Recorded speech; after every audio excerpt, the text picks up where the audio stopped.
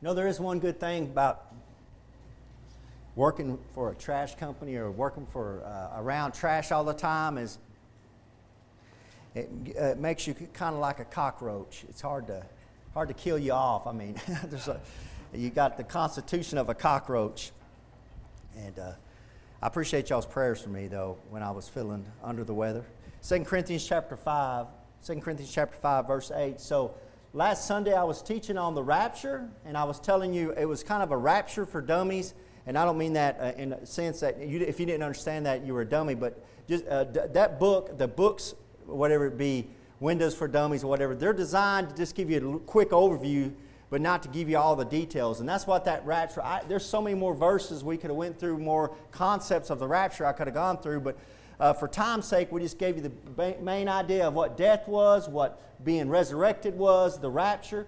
But when I left off, what I was talking about was there's a 7-year period right there, 7-year period where the Antichrist rules this world for 7 years, rules and reigns, makes people take the mark of the beast. And after that 7-year period, tribulation period, then Jesus Christ comes back, Revelation 19, He comes back, the Battle of Armageddon takes place, and then Revelation 20 talks about there's a millennial kingdom, a 1,000-year reign of Jesus Christ on this earth with us ruling and reigning with Him as kings and priests.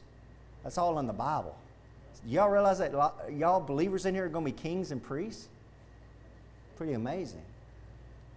So what you got going on here is, so you got the rapture and then there's a 7-year period. So the question is, where does this take place, this judgment seat of Christ? And we're about to read about it. Where does this take place? Well, if you're ruling and reigning here, there's a 7-year tribulation period. About the only time it can take place is right here. While we're up in the air for 7 years. Because what happens is, at the end of Revelation, there's a great marriage feast. In Revelation 19, the marriage of the Lamb, where we as the bride of Christ are married to Jesus Christ. And there's a great feast up there. And after that feast, Jesus gets on a white horse. He loads it up. He gets on a white horse. And everybody, we get on the horses with him. And then here he goes. Let's go back and take back what belongs to us. And here he comes, Revelation 19. As King of Kings and Lord of Lords. Sky splits open. Here comes Jesus Christ. We're following with him. And he comes down in here and he destroys all the Antichrist armies. He destroys all of God's enemies. And then he sets up a 1,000-year reign on this earth. The earth rejuvenates, regenerates, and he rules and reigns for 1,000 years. So why am I talking about this and talking about that? What does all that have to do with the judgment seat of Christ? Because what happens at this judgment seat of Christ is going to mean what's going to happen to you in this 1,000-year reign. And you are going to be judged. 2 Corinthians chapter 5, verse 8. We are confident, I say, and willing rather to be absent from the body and to be present with the Lord. So that's where we stopped last week. I was teaching on that. If you're absent from your body, you're present with the Lord, Christian. Because He's writing this to believers. He's not writing this to lost man or lost woman. He's writing this to believers. If you're absent from your body today and you don't know Jesus Christ as your Lord and Savior, your body goes in the grave. Your soul doesn't go up to be with Jesus Christ. Your soul goes down to be in the devil's hell, waiting for the great white throne judgment. Not this judgment. That's Revelation chapter 20, the great white throne judgment. Revelation chapter 20. God pulls up the people and judges them. All right. Here we go. He does it actually at the end of here. I pointed at the wrong space. The great white throne judgment takes place right here after this 1,000-year reign. That's Revelation 22. I'm just going to scribble that up there. That's a great white, two different judgments. See, what mankind, what people think is that has this idea that God's just going to bring everybody up together. Everybody's going to be judged for the good or the bad that they've done. And then if you've been done good enough, then you'll get to go to heaven. And if you've been bad or done some really bad things or done too much bad, then you have to go to hell. That's not what the Bible teaches. The Bible teaches that judgment that God has for you took place on the cross. If you want to get outside of that judgment, you've got to get to the cross of Jesus Christ. That's where that's settled. If you don't settle it here at the cross of Jesus Christ, When you get to Revelation 20 and He brings you up, it's too late. All you're being judged for is how deep into hell you go, because there's different levels of hell, according to the Bible. Jesus Christ said to the Pharisees, you shall receive the greater damnation. There's a lesser and there's a greater. But what happens here is what we're going to study this morning. Look at verse 9. Wherefore we labor. Verse 9. Wherefore we labor, that whether present or absent we may be accepted of Him. What we do in our body, the labor we're doing for Jesus Christ is so Jesus Christ will accept us. Not as believers, not accept us as His children, not accept us. No, accept us, be accepting of us in a sense of be happy with us. Why you should be coming to church this morning because you want Jesus Christ to be happy with you for going to church. Amen? It's not a social gathering. It's like, Lord, I know this is what you want me to do. I know I get a lot out of it, but it makes you happy. I'm going to do it. We do the labor we do. Wherefore we labor, Paul says, we, talking about Christians, labor, that whether present or absent we may be accepted of Him. In other words, if we're away from Him, we're accepted of Him, or if we're standing right in front of Him, we will be accepted of Him. Doesn't everybody in this room want to, when we see the Lord Jesus Christ, doesn't everybody in this room want to be able to say, to get down and bow down before Him and Him to say, well done, my good and faithful servant. See, we don't like those verses like what happened to Peter. When Peter did something the Lord didn't like, Peter went against the Lord. What happened with Peter? Peter went against the Lord. Peter betrayed the Lord. And what happened to Peter? Peter was watching from far off. He's watching what was going to happen to Jesus Christ as He's on trial. And the Bible says that Jesus simply just turned and looked at Peter. And when Jesus Christ turned and looked at Peter, the Bible says when Peter's eyes made contact with Jesus' eyes, that Peter couldn't take it, and Peter bowed down and ran off and wept bitterly. It hurt. It broke Peter. Peter could see the disappointment in Jesus' eyes. Can you imagine what that's going to be like? For we must all, verse 10, we must all Christians, all believers, for we must all believers appear before the judgment seat of Christ, that everyone may receive the things done in his body according to that he hath done, whether it be good or bad. We're all going to have to answer to the Lord, guys. Now, for salvation, that's already been took care of. You're saved. You're going to heaven. You've got a place in heaven. All that's took care of. But we're still going to have to answer to Jesus Christ for how we're living today. Verse 11, knowing therefore the terror of the Lord. Now, I didn't write that in your Bible. That was already in there. We're going to all stand before Jesus in the very next verse. Knowing therefore the terror of the Lord, we persuade men, but we are made manifest unto God. God knows us, and I trust also are made manifest in your consciences. And you know us. God knows us, and you know us.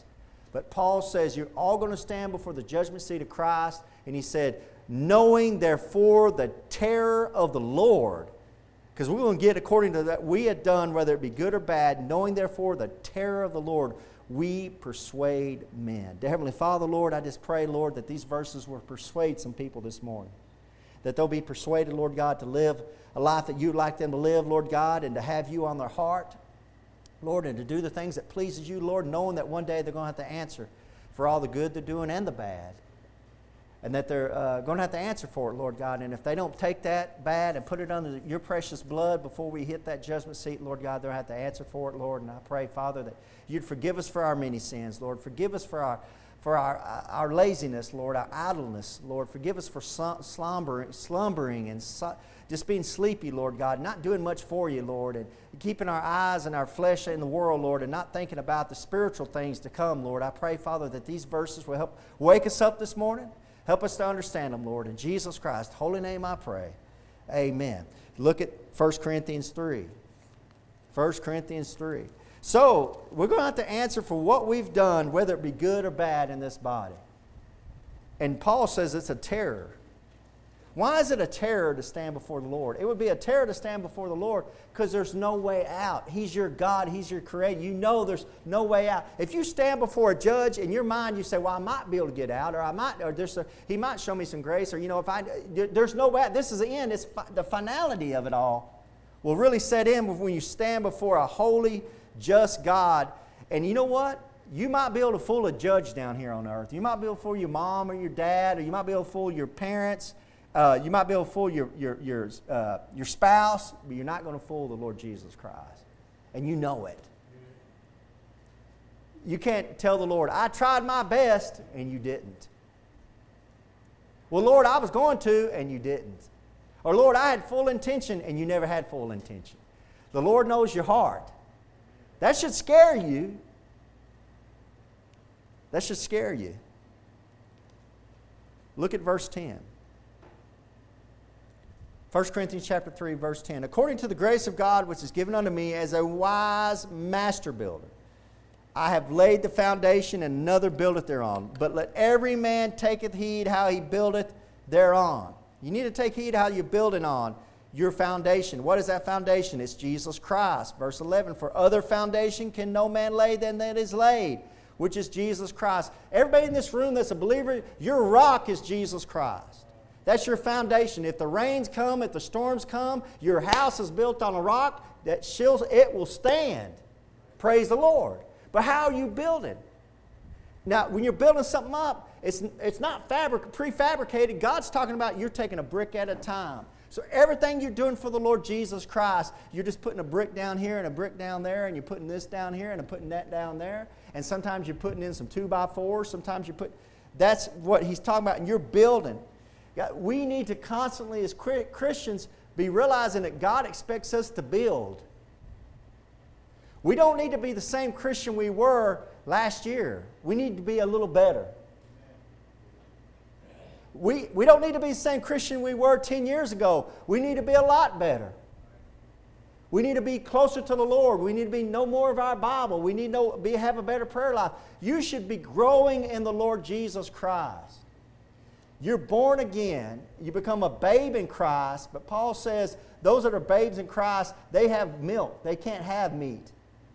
You can't stay a babe all your life. You need to grow up and get into the meat of the Bible, start understanding stuff about the rapture, about the soul, about where people go. When you're first born again, when you first become a Christian, you don't have to know all this. God doesn't expect you to know all this. But as time progresses, you need to be building on that. You got the foundation of Jesus Christ, amen.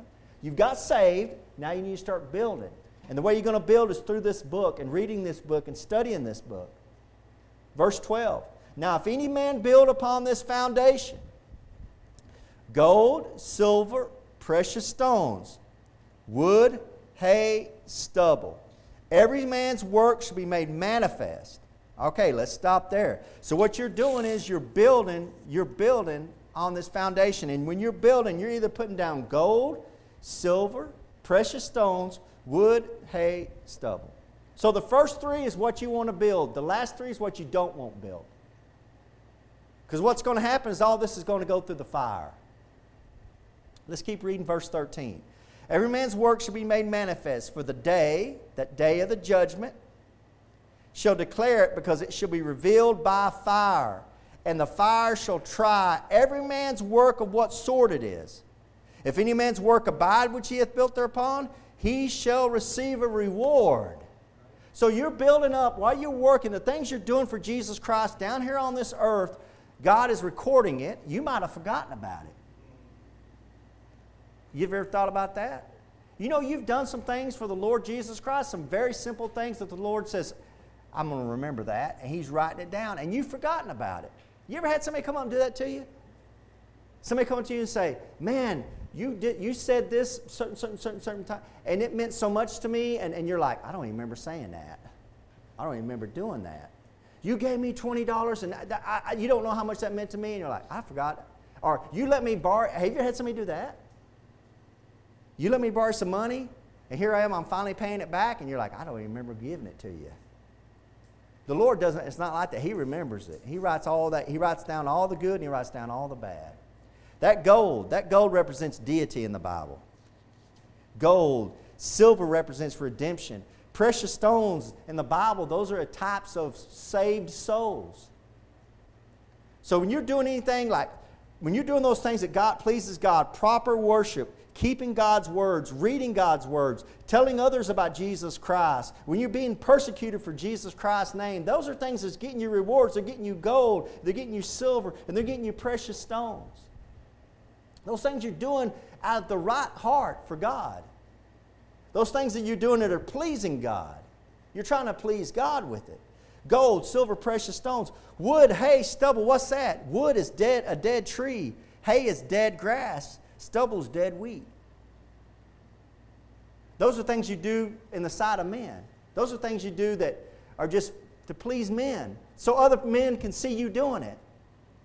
You've seen Christians like that? I've seen a lot of Christians like that. I've seen a lot of Christians that do things just so other Christians can see them doing it. You know what Jesus Christ says? He says, do those things in secret so your God will reward you, your Father will reward you openly. Because men do those things in open so other men will reward them. Do those things that don't let your right hand know what don't let your left hand know what your right hand's doing. Guys, these are the things that God's talking about. Why are you doing these things? You're not doing them just because God wants you. You're doing them also because it gives you rewards. God, you're building this stuff up. God's going to reward you for that. That you might have a reward and be rewarded for it. Gold, silver, precious stones, wood, hay, stubble, dead things. Those wood, hay, stubble, that's dead things. If you put gold, silver, precious stones through the fire, it's going to purify it.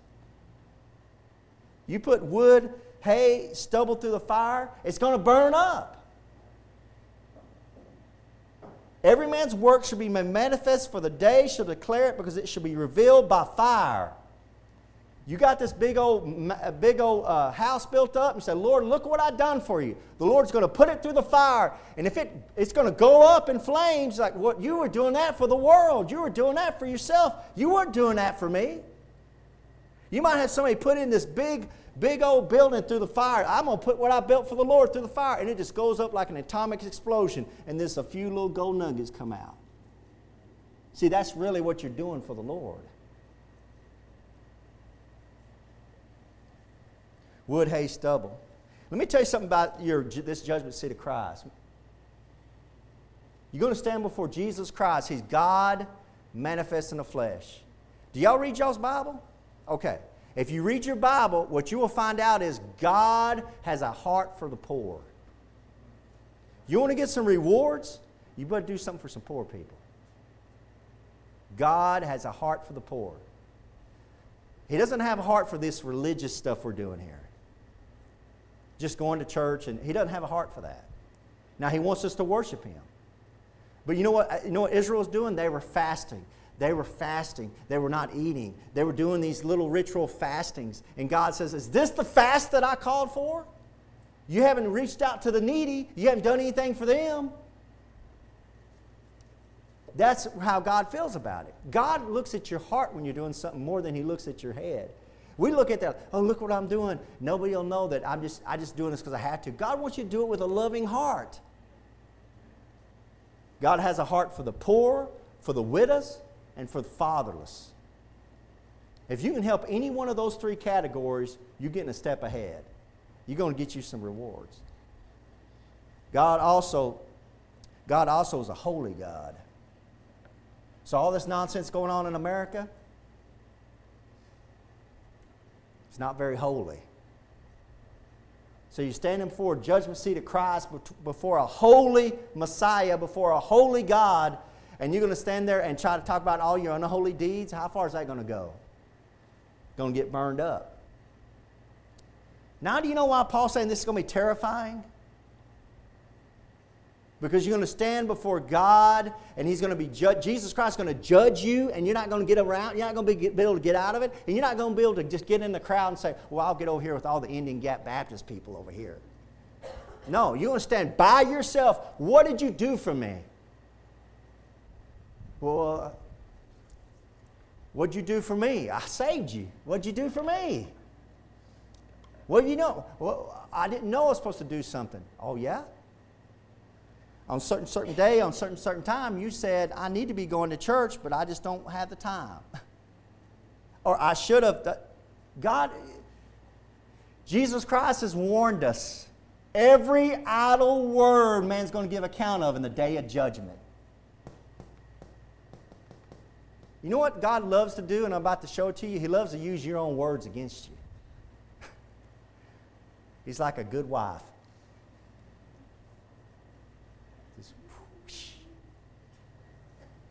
Thank you, Brother Darrell. Only a husband in here brave enough to laugh about that one. Use your words against you. No, that's how he's going to judge you. He's going to judge you out of your own mouth. You don't think there's going to be some... You've seen how these idiot atheists and these idiot morons in this country act? We got a country full of morons. Doing something for God. I don't think there's anything wrong with stealing. You know they're going to do it. And all their self-righteousness and all their pride, I don't think there's anything wrong with what I was doing. And God's going to say, oh yeah, well on a certain day, on a certain time, you said, I hate thieves. The Bible says, every mouth will be stopped before God. You ain't going to stand before God and argue. God's going to use your words against you. This became a reality to me, working with men 8 hours a day. Working around men, I have a crew, and I'd have guys ride with me for weeks on end, and they'd say one thing one week, and the next week would be a totally different thing. One week they'd say one thing, they were the big, and I'm the same way. That's the biggest fear I had to fight myself, and I'm a big hypocrite. I'll say one thing from the pulpit, and then 3 weeks later I'm saying something else. And none of y'all back there going, that hypocrite? I am a hypocrite. Pray for me. But you see what I'm saying? God's going to know everything you've said and use it against you.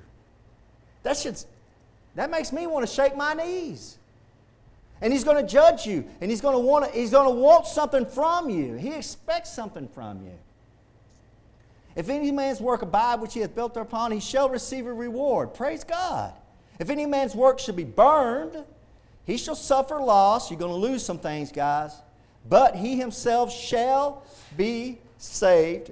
You're still saved, yet so as by fire.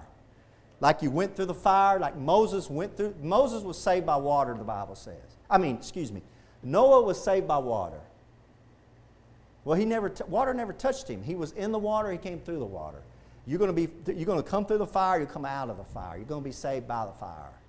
You're saved, yet so as by fire. You're going to be put through the fire, but you're saved. This has nothing to do with your salvation, brothers and sisters. This has to do with your inheritance in this millennial kingdom. Turn to Colossians chapter 3. I'll show it to you. Colossians chapter 3. Man, I can't encourage you enough to do something for the Lord. It don't have to be a lot, guys. God hasn't given us a lot to do. And we have some guys, we have people in here that have been in very important positions in leadership. I look around this room, we have people in this room that own businesses, they own their own ranches, they do their own work, they have men under them, they've had lots of men under them, they're responsible for paying bills. We got lots and lots of very mature men in here, and women, same way. They have run businesses, they are leaders where they're at. And what I understand about leadership is this: when you're in a leadership role, everybody's not doing the same thing. Because some people just are not, you don't have them ready to do that thing. So you might have one guy doing something, but it's important, but it's something little, right? But it needs to be done. So you send that, and you got something that's a little, because you trust this guy a little bit more, and he's a little bit more experienced. You're going to put him over here because you know he can do a little bit of that job that you want. It's a little bit more, it takes a little bit more experience to do that job, so you put him over here. That doesn't make this person less, or that what they're doing any less important. It's just not as big. It doesn't seem important, but if that one thing is not done, it drops the whole operation off, right? That's the way the Lord works. The Lord might be giving you something, Christian, and listen to me. I feel like some of y'all are not listening to me this morning. Listen to me. If you will just do that little bitty thing that the Lord wants, you're going to get great rewards. And I'm not telling you the Lord is expecting you to go over to Africa or the Lord's expecting you to go to Brazil, or the Lord's expecting you to be this great missionary. All the Lord wants you to do is that little bitty thing. And He'll build on that. And He'll work. And you can get some great rewards. But Christians, we have the attitude, we got saved and like, okay, we're done. Now we're on God's welfare plan. We're not going to do anything else. And God don't work that way. He's got rewards. Are you going to lose some stuff? Look at Colossians chapter 3, verse 17. If you're in there in Colossians 3, look at verse 17.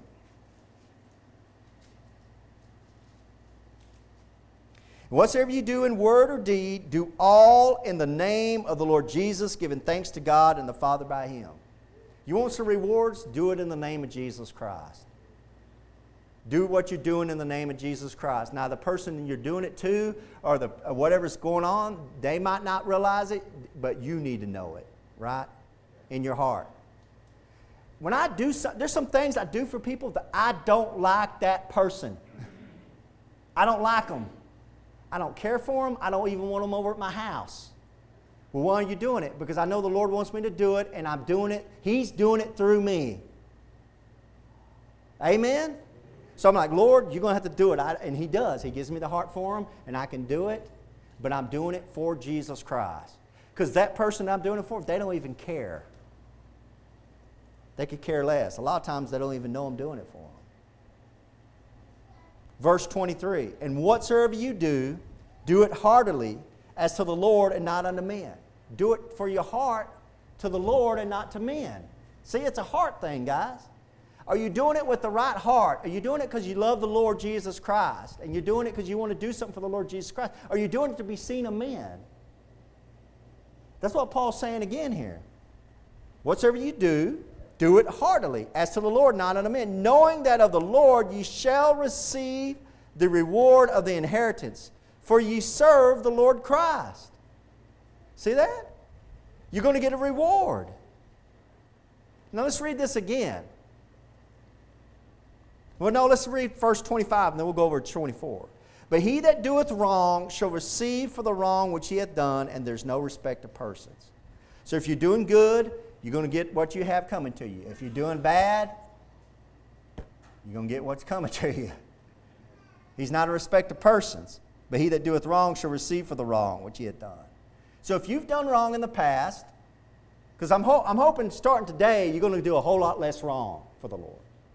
And starting today, you're going to say, you know what, Lord, I'm going to try to do a little better job. And in the past, Lord, I know you asked me to do this in my heart, and I didn't do it. You asked me to do that, Lord. Will you please forgive me? Please put it under the precious blood of Jesus Christ. Man, get that stuff covered before you get to this judgment seat. That's what you want. But look at verse 24. This is where you got to break this down. Knowing that of the Lord you shall receive the reward of the inheritance. Is salvation a reward? No. A reward is something that's given to you as you've earned it. Salvation is not a reward. Salvation is a gift. And inheritance is a reward. Now, I'm not going to go into this deep, but some of y'all not have kids that are going to get a better rewarded inheritance than other of your kids? Oh, they're still family. They're still your kids. But there's some of the kids that one's going to get a better reward, better. Now, sometimes maybe you have 2 great kids, 3, and you can split it 3 ways. Sometimes you say, no, I've seen it. That's how the Lord works. He said, you know what? You're going to get this much. You're only going to get this much. You're only going to get that much.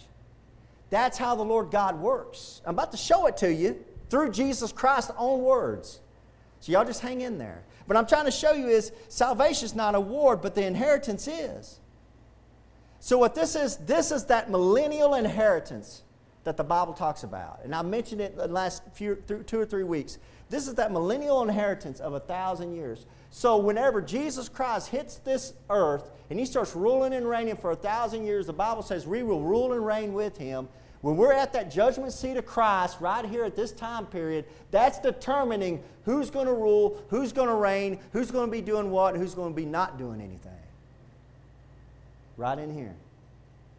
It's a reward of inheritance. See that? The reward of the inheritance. That's a millennial inheritance.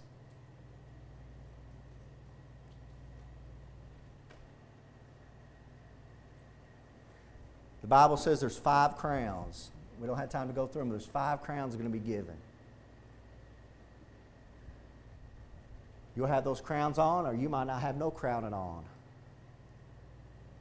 So how important is that? Well, is it important that the Lord, the whole world, you're ruling over the whole world, and the world looks at you and goes, oh, that wasn't a very good one there. Look at his crown. Or he or she doesn't even have a crown. Look at him, he does have a crown. And the Lord's going to give you things to do based on what you were doing up here. See, as a Baptist, and I believe in once saved, always saved. Once you get saved, once you're born in the family of God, you can't become unborn. And of course, I got Bible verses to prove that. But people make fun of me about that. I've had people say, oh, you once saved, you believe you can be saved and you can go do whatever you want to do and you're still saved. I'll say, yeah, you're still saved, but you're going to answer for it right here. And you're going to answer for it bad. And then you're going to have 1,000 years to answer for it. 1,000 years, brothers and sisters. What you're doing right now is going to affect 1,000 years of your eternity. At least. We don't have time to go into it. There's some verses in the Bible that they imply that how you're dressed is going to determine what you're doing right here. Some of us might be in rags for 1,000 years. Some of us might be in white robes, shining bright. It's all implied through Revelation 3, 1, 2, and 3. Look at Luke 19. I'll show you the end of this. So salvation is not a reward, millennial inheritance is, and that's what Paul's talking about right there. Getting that reward of the inheritance, whether it be good or bad, and we're going to get a reward. Remember, Jesus Christ said, that's Luke chapter 19, but Jesus Christ said that do those things that you'll get, that you put your treasures up in heaven, not on earth where the moth can get them and the thief can get them. And see, that's what the world tells you. That's what America's all about. America's all about getting treasures down right here. Bigger house, bigger car, more money in the bank. What are you doing here? Doing all this, better clothes. And that's what the world's all focusing on. Jesus Christ says you need to stop focusing on that. Focus on heaven and put your rewards up in heaven that can't be touched by moth or by thief. And you'll get them right here.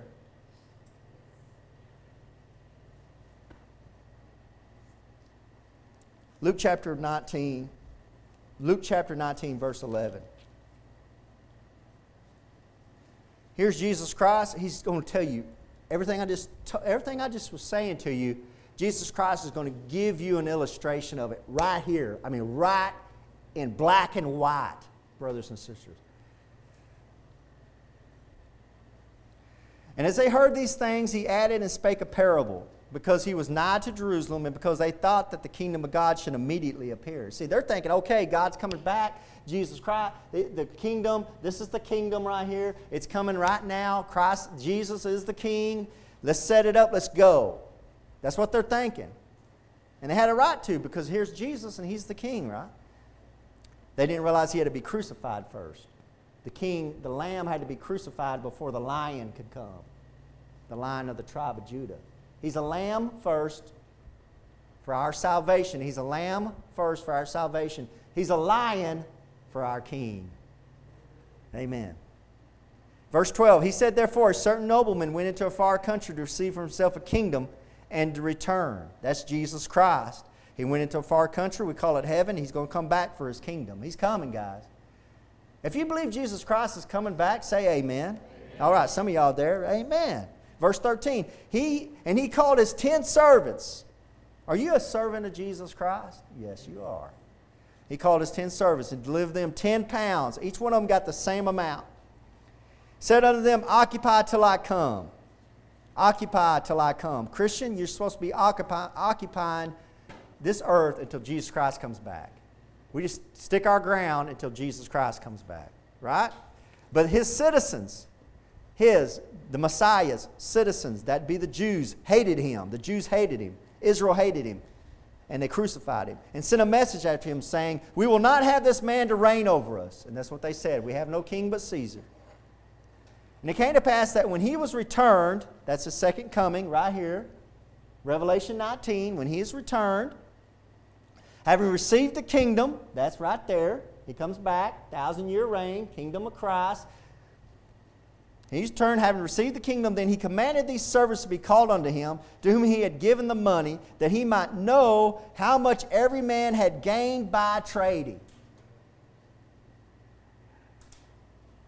He said, okay, guys, you're my servants. I'm going to give each one of y'all £1. I'll be back. And the king takes off. That's us. Everybody in this room's right here. Everybody in this room has the Holy Spirit. And we all have access to the same Holy Spirit and the same amount of the Holy Spirit. The Holy Spirit lives in you, and the Holy Spirit can flow out of you, and you're the only one that's restricting Him from what He's doing. Not me, not this country, not the U.S. government, you.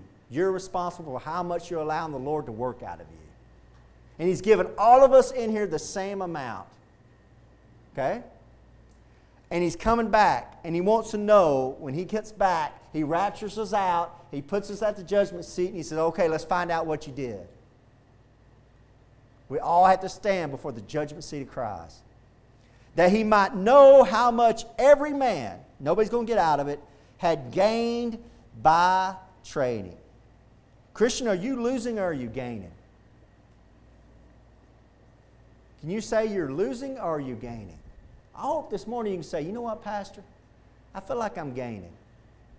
I feel like I'm learning a little bit more every week, every month. I'm learning more about how to be a better Christian, to do those things the Lord wants me to do. I feel like I'm gaining. Or do you have to say this morning, Pastor, I have to admit, I feel like I'm losing. I'm not where I was. I was way up here, and I've kind of backslidden. Well, that's okay. We serve a merciful God. Get down on your knees. Ask the Lord to forgive you. Get back up. Let's get back to work. And get some gains. Hey, you can lose some rewards, but you can gain some rewards. You got breath of life, amen? Every day the Lord gives you another day to gain some rewards. By trading. That's interesting. By trading. Trading comfort. Sometimes doing stuff for the Lord's not comfortable, is it?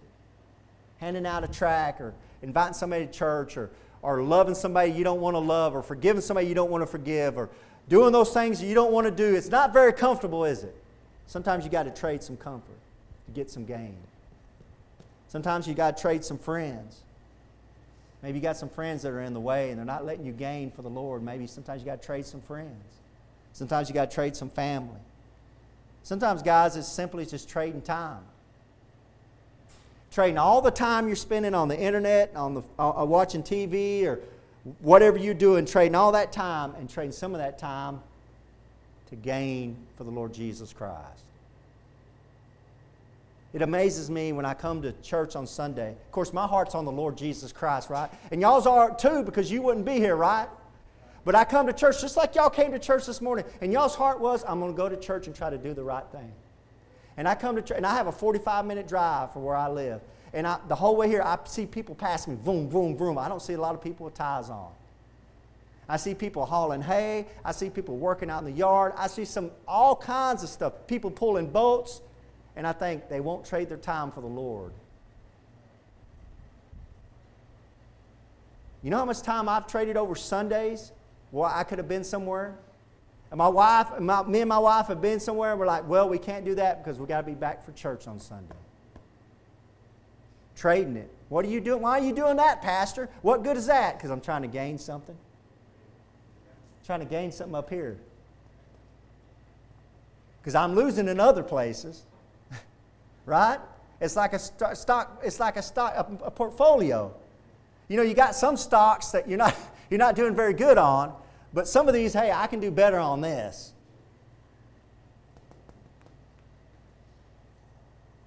Then came the first, saying, Lord, thy pound hath gained 10 pounds. Woo, he did pretty good. He took that one thing the Lord gave him and says, hey, I made 10 pounds out of it. And he said unto him, well, thou good servant. That's what we all want to hear, amen. Just do good with what the little bit the Lord's given you.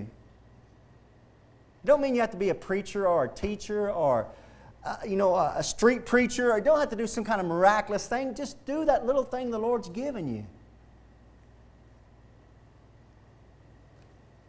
Because thou hast been faithful in a very little, see, very little, have thou authority over 10 cities.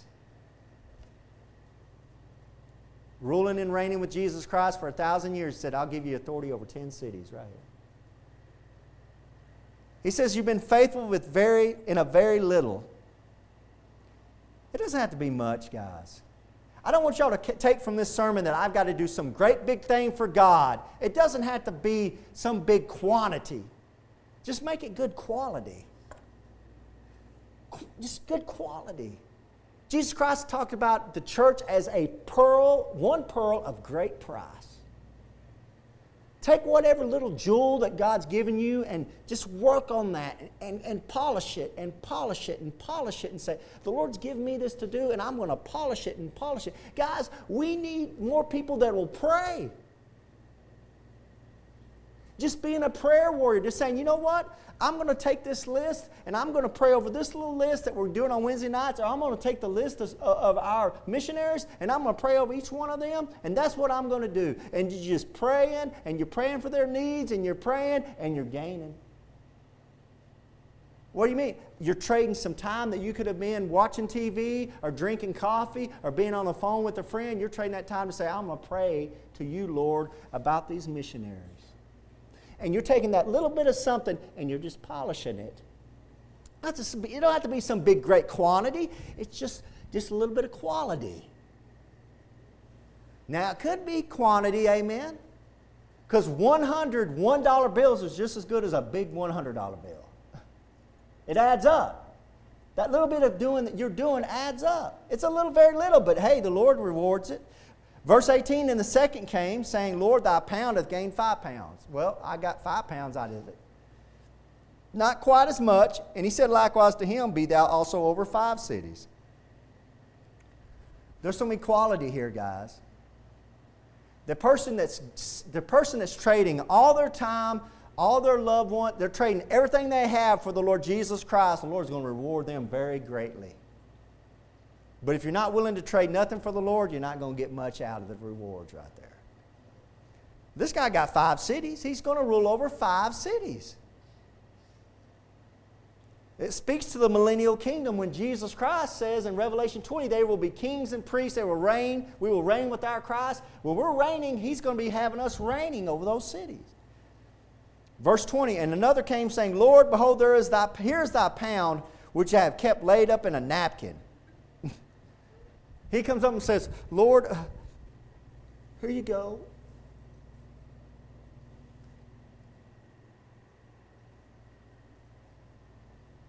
For I feared thee, because thou art an austere man. Thou takest up that thou layest not down, and reapest that thou didst not sow. Austere is a word meaning severe or harsh. He's hard.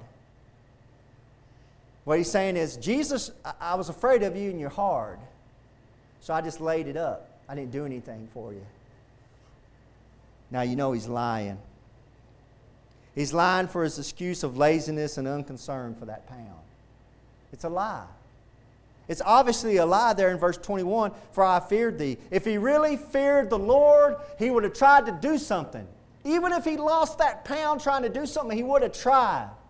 I'm here to tell you, the Lord would have handled it a lot better if He came to him and said, Lord, I hate to tell you this, but I had this big dream that something I could do for you, and I was going to build this big, and what I did is I took that pound, and man, I gave it all to my dream, and my dream fell apart. And I don't have nothing to show for it. And the Lord said, well, you tried. Right? It's hard to be mad at your kids when they're trying. But when they come to you and say, well, I was afraid, I didn't do anything because I was afraid you're going to spank me. Well, come here, you're right. That's about what's going to happen to you right now. What's he doing? For I feared thee because thou art an austere man. He puts the blame back on Jesus Christ, on his Lord. You see that? It's not my fault. This is America 2022. Well, it's your fault. I didn't do nothing. Well, it's your fault. You're mean. You're hateful. I don't like God because He's mean. Think about what you just said. He's God. He's your creator. He can do whatever He wants to do. You better get right with Him, or He'll get even meaner. Look what he says in verse 23. Well, some of these. Look at verse 22. Some of the scariest verses you're going to read here. He saith unto him, out of thine own mouth will I judge thee. Remember what I was talking about? There it is right there. I'm going to judge you out of your own mouth. Guys, I can't encourage you enough. I can't encourage you enough to talk about the Lord, about how graceful He is, how merciful He is, how wonderful He is, because when you stand before Him, that's how He's going to judge you. Lord, you're graceful. I tried, Lord. I tried to do something big for you, and I lost it all, but I know you're a God of grace. And you know my heart, Lord, I was just trying. And I know you're a God of grace. I'm going to judge you out of your own mouth. I'm going to show you some grace. Come here, boy. It's all right. Lord, I was afraid of you. I wasn't going to do nothing for you. You're mean. I'm going to judge you out of your own mouth. You think I'm mean? I'm going to show you mean. Out of thine own mouth will I judge thee, thou wicked servant. Thou knewest that I was an austere man, taking up that I laid not, and reaping that I did not sow. Wherefore then gavest not thou my money into the bank, that at my coming I might have required mine own with usury? So at the very least you could have put it in a bank and you should gain some interest. What that represents, the type that's going on there in verse 23, brothers and sisters, that type there is the type of a Christian. When therefore thou gavest not thou my money, that talent, God-given talent that everybody in this room has, that God-given talent, my money, then gavest not thou my money into the bank, that'd be the local church, that at my coming I might have required my own with usury. There's some Christians that they have given their God-given talent to the church, and the church uses it to gain talents, to gain interest for the Lord. There's some people that come to the church that don't have a heart for Jesus Christ. They really, sometimes I wonder if they're even saved. They come in, but they have a talent and they allow the church to use it. And I've got a brother in mind right now. He's not part of this church, but he's a part of another church that I know of, and that's him. He doesn't really care about the Lord. You can't tell he's a Christian outside of church. He doesn't act like a Christian, but he goes to that church, and the church uses his talent to gain interest for the Lord. That's him right there. At least he's going to get a little bit. He said, well, at least I didn't do it for my own heart. I didn't do it in the right place, but at least it's gaining interest. It's what the Lord says. Verse 24, and he said unto them that stood by, take from him that pound and give it to him that hath 10 pounds. You know that little bit the Lord gave you, He's going to take it away from you and give it to somebody else, the one that did something for him. And they said unto him, Lord, he had 10 pounds. Verse 26, for I say unto you that unto everyone which hath shall be given, and from him that hath not, even that he hath shall be taken away from him. That's implying that's a long 1,000 years not to have anything. Maybe that's what you want. That's not what I want. For I say unto you, verse 27, look at this, verse 27, but those mine enemies, which would not that I should reign over them, bring hither and slay them before me. So that servant, he's still part of the kingdom. But God's enemies, that's Revelation 19, Battle Armageddon, you slay them. They don't want him to reign over him.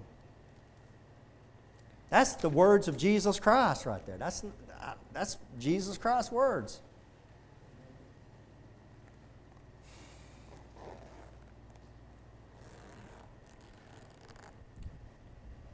I don't want you to take out of this sermon that Jesus Christ is a hard man, because He's not. What I want you to take out of this sermon is that Jesus Christ is going to expect something out of you. And that's just the tip of the iceberg, Bible. This Bible's full of this stuff where the Lord expects you to do something for Him. And I'm here to tell you, He can do it through you. I preached on that for weeks and weeks. He will do it through you. And what's amazing is He not only will do the work through you, He'll give you the rewards, even though He's the one that done the work. It's just an amazing system of how the Lord works. That's how graceful He is. But He will require it of you. So if you're in here and you're a Christian and you're living like the devil and you think you're going to get away with it, your day's coming. You're not going to get away with it. So we need to be repenting. We need to get right with the Lord, and we need to do something for Him, because we will answer for Him. We will get rewards. Heavenly Father, Lord, I thank You for Your love, Your grace, Lord. I do understand Your love and grace, Lord. You've showed it to me so many million times, Father. Lord, I know You as a good man, as a merciful, graceful man. I don't know You as being hard or harsh or austere, Lord. I know You as being wonderful. And I know, Lord, You love us and You want the best for us, Lord. All this is good stuff for us. You want us to have a big inheritance, Lord God, and it's all up to us to what we do. Father, I pray, Lord God, there's somebody at the sound of my voice that they don't know what You want them to do, Lord. You'd open their eyes, their heart, Lord God, to some little thing they could do for You. And Lord, I know probably You already have, Lord, but show them again, Lord. Reveal it to them again. And Father, help them to do those things, Lord. It might be just some little thing, Lord God. And Father, I know You reward them for it, Lord. You rewarded me. You've been really, really good to me, Lord. And I know that up in heaven, Lord, we got a great reunion coming, Lord. I just pray, Lord, that everybody in this room, Lord, when we get to see You face to face, You can look us in the eye and You can say, well done, my good and faithful servant. Lord, I thank You for these people that love You, that have bonded together here at this church, Lord God, to get the missionaries out, Lord God, to try to get people saved, Lord God. I pray You bless this work, Lord God, and bless these people. In Jesus Christ's holy name I pray. Amen. Hello friends, this is Pastor Keegan Hall of Indian Gap Baptist Church of Indian Gap, Texas. If you'd like to contact us, you can do it at IndianGapBaptist.com. On the internet, it's IndianGapBaptist.com. But I have a question for you. If you died tonight, do you know if you would go to heaven? You know, if you're not sure, let me show you a few verses out of the Bible so you can know if you have eternal life. The Bible says in 1 John chapter 5, verse 13, "These things have I written unto you that believe on the name of the Son of God, that you may know that you have eternal life, and that you may believe on the name of the Son of God." So that verse tells us there that you can know you have eternal life. And I want to show you how you can know that. Jesus Christ talked in John chapter 3, verse 16, and most people have heard this verse. "For God so loved the world that He gave His only begotten Son, that whosoever believeth in Him should not perish, but have everlasting life." That's an amazing verse, of course, talking about how God gave Jesus Christ as a gift to the world. But verse 17 and 18, He went on to say something interesting. "For God sent not His Son into the world to condemn the world, but that the world through Him might be saved." So the whole reason Jesus Christ came into this world was to save you, and to save me and you. But in verse 18, He says something that's amazing. He says that he that believeth on Him is not condemned. He's stressing a faith. It's putting your faith into Jesus Christ. But He says there in verse 18, "But he that believeth not is condemned already, because he hath not believed in the name of the only begotten Son of God." So He says you're condemned already if you haven't believed in Jesus Christ.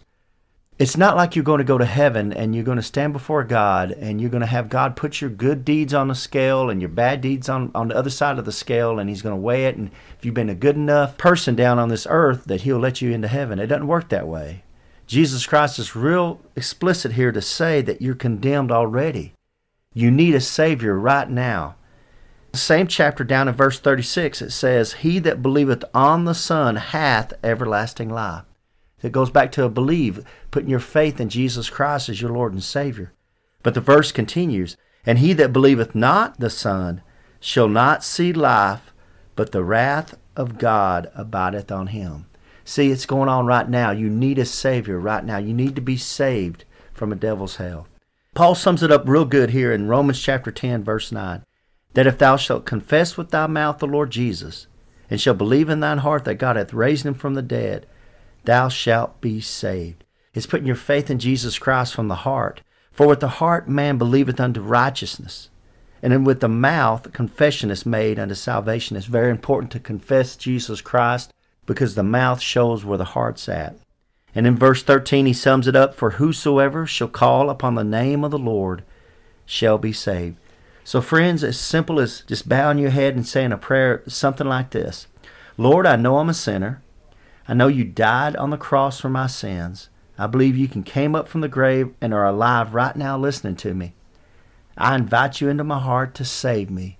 Please save me, Lord Jesus. Amen." If you prayed something similar to that, we'd love to hear from you. You can contact us at IndianGapBaptist.com. And God bless you, and until next time. Casting all your care upon Him.